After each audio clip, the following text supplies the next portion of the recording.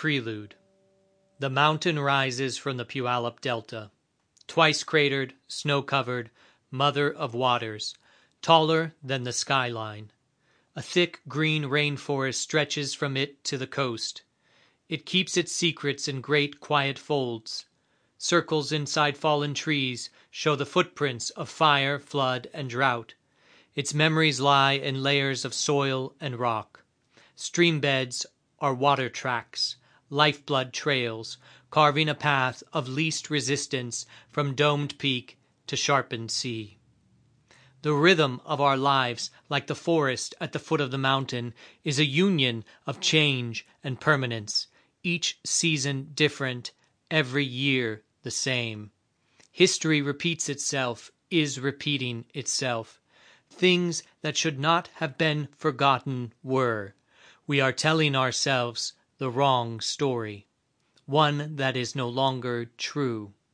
I am an old man, but I was once young, strong, and generous. What is happening in the gray shadow of the Shy Mountain has happened before. This is that story. First-hand accounts were compiled through extensive interviews, Comer cameras, face-to-face, and facsimile hood feeds, some of which were shared with me, others I hacked. Logs, kept by everyone from servants of the science to Reality Force soldiers, were integral to the timeline. I also relied on my own memories. I survived the age they called Year Zero. The Song of Brahm begins. Believe the power of the few to make the world anew. Those who sang the outlawed tunes made all sad things come untrue.